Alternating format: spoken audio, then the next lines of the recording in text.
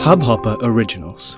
To start your podcast for free, log on to studio.hubhopper.com. घूमना तो सभी को अच्छा लगता है और घूमने का मज़ा तभी है जब साथ में कुछ दोस्त भी हों।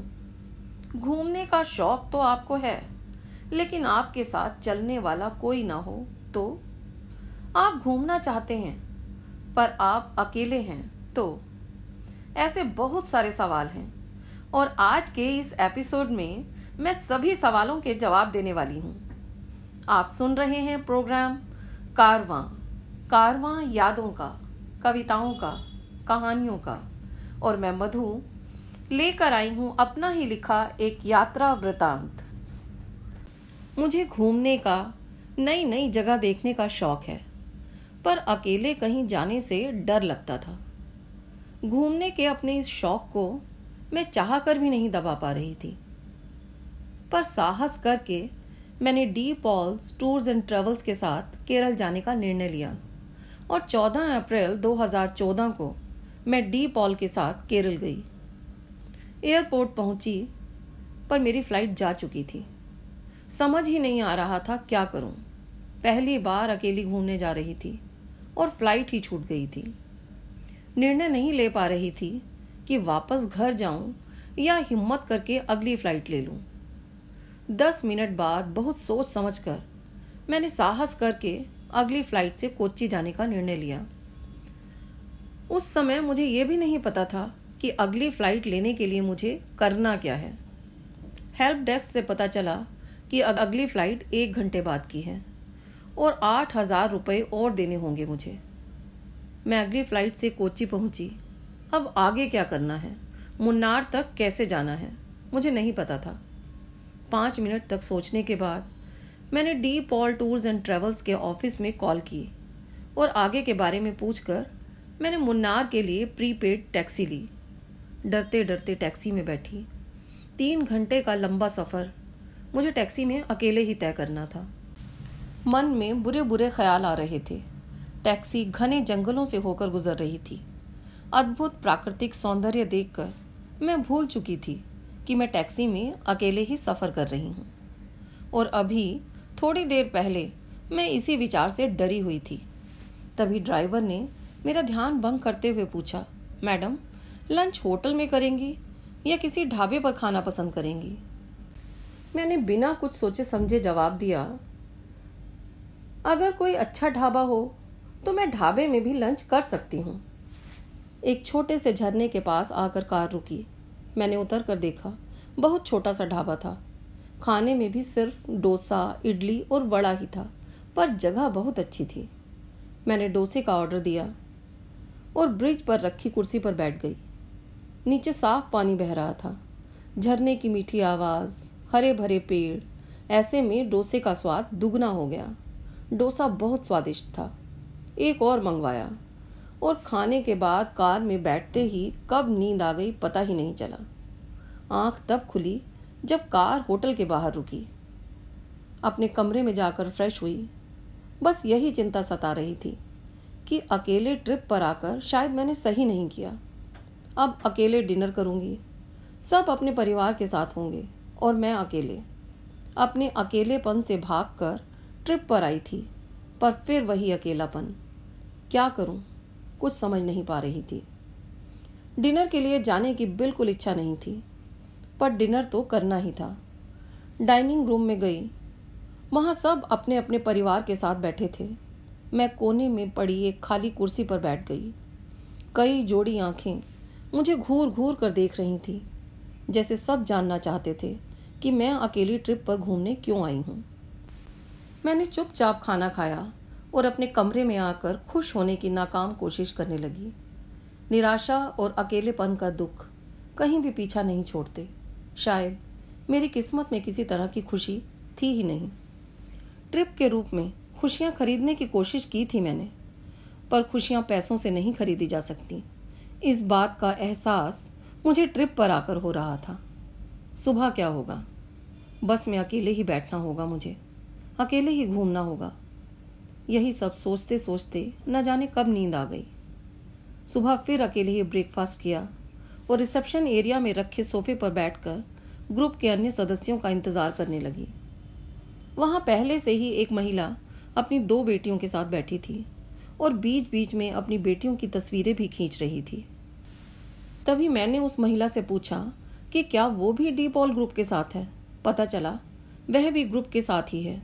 मैं खुश थी कि वह अपनी 2 बेटियों के साथ ट्रिप पर आई है। मुझे लगा मुझे साथ मिल गया, लेकिन थोड़ी ही देर में उनके साथ एक पुरुष भी दिखाई दिया। पता चला वह उस महिला का पति था। मैं फिर अकेली हो गई थी। बस आ चुकी थी। सब बस में चढ़ रहे थे। मेरा मन बिल्कुल नहीं था बस में बैठने का, पर आई थी तो बस में बैठना ही था। भारी मन से बस की तरफ कदम बढ़ाए, क्योंकि बस में अकेले बैठना था। बस में चढ़ी तो देखा 5 नवविवाहित जोड़े बैठे थे और वह महिला अपने पति के साथ बैठी थी। उसकी एक बेटी अभी बस में चढ़ी ही नहीं थी और एक बेटी सीट पर बैठी थी। मैं बुझे मन से एक खाली सीट की तरफ बढ़ी। तभी एक मधुर आवाज़ सुनाई दी, आंटी आप मेरे साथ बैठ जाइए। मैंने उस तरफ नज़र उठाकर देखा जहाँ से आवाज़ आई थी। एक प्यारा सा मुस्कुराता चेहरा, 2 बड़ी बड़ी मुस्कुराती आंखें अपने साथ अपने पास बैठने का निमंत्रण दे रही थी मुझे। ये उसी महिला की बड़ी बेटी थी, नाहिद। जितना प्यारा नाम था उतनी ही प्यारी थी नाहिद। मैं नाहिद के साथ बैठ गई।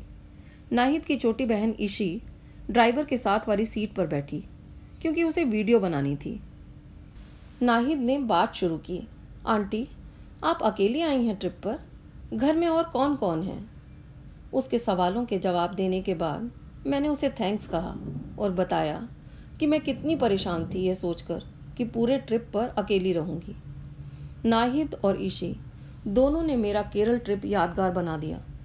पूरा दिन हम तीनों साथ रहते, ढेर सारी बातें करते और एक होटल में तो हमने मिलकर पेड़ से आम भी चुराया। आम चुराते हुए डर भी लगा, पर मज़ा भी आया। बाद में पता चला कि आम नकली था। नाहिद और मैं साथ बैठते। अगर ईशी को पीछे बैठना होता तो वह अकेली बैठती, शायद इसलिए कि मुझे अकेले ना बैठना पड़े। जिस दिन कोवलम जाना था, नाहिद और ईशी दोनों मेरे साथ गईं। उनके मम्मी पापा साथ नहीं गए। केरल ट्रिप के बाद मैंने भूटान, हम्पी, एंड्रेटा, ऊटी, वियतनाम आदि के ट्रिप भी किए।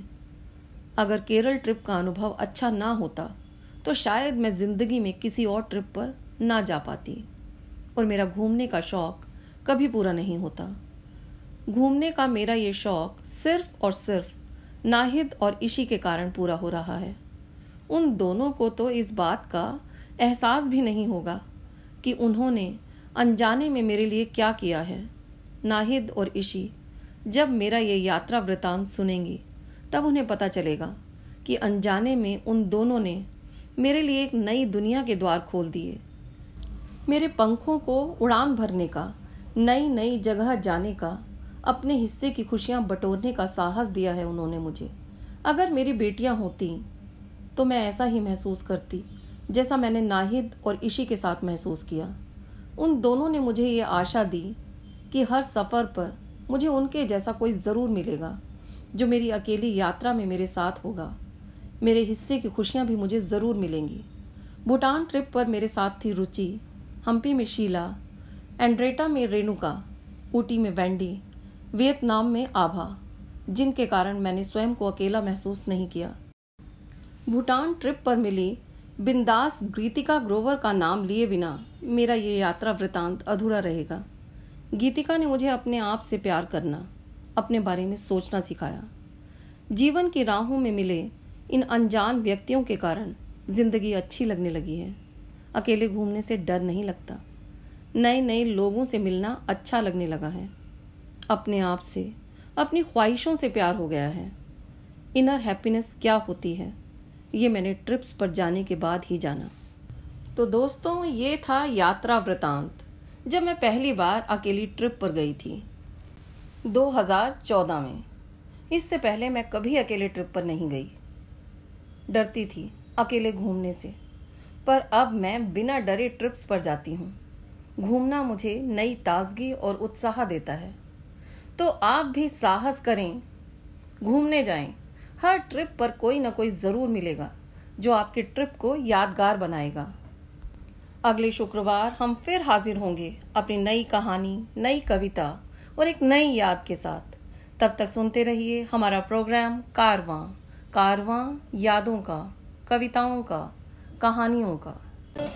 इस हब हॉपर ओरिजिनल को सुनने के लिए आपका शुक्रिया। अगर आप भी अपना पॉडकास्ट लॉन्च करना चाहते हैं तो हब हॉपर स्टूडियो वेबसाइट पे रजिस्टर करें और 1 मिनट के अंदर अंदर अपना खुद का पॉडकास्ट लॉन्च करें। यही नहीं, स्टूडियो देता है आपको पूरी आजादी कहीं भी कभी भी अपना पॉडकास्ट लॉन्च करने की, सिर्फ 3 आसान स्टेप्स में। तो साथ में अपना पॉडकास्ट शुरू करने के लिए तैयार? Just hop on Hub Hopper, simply content.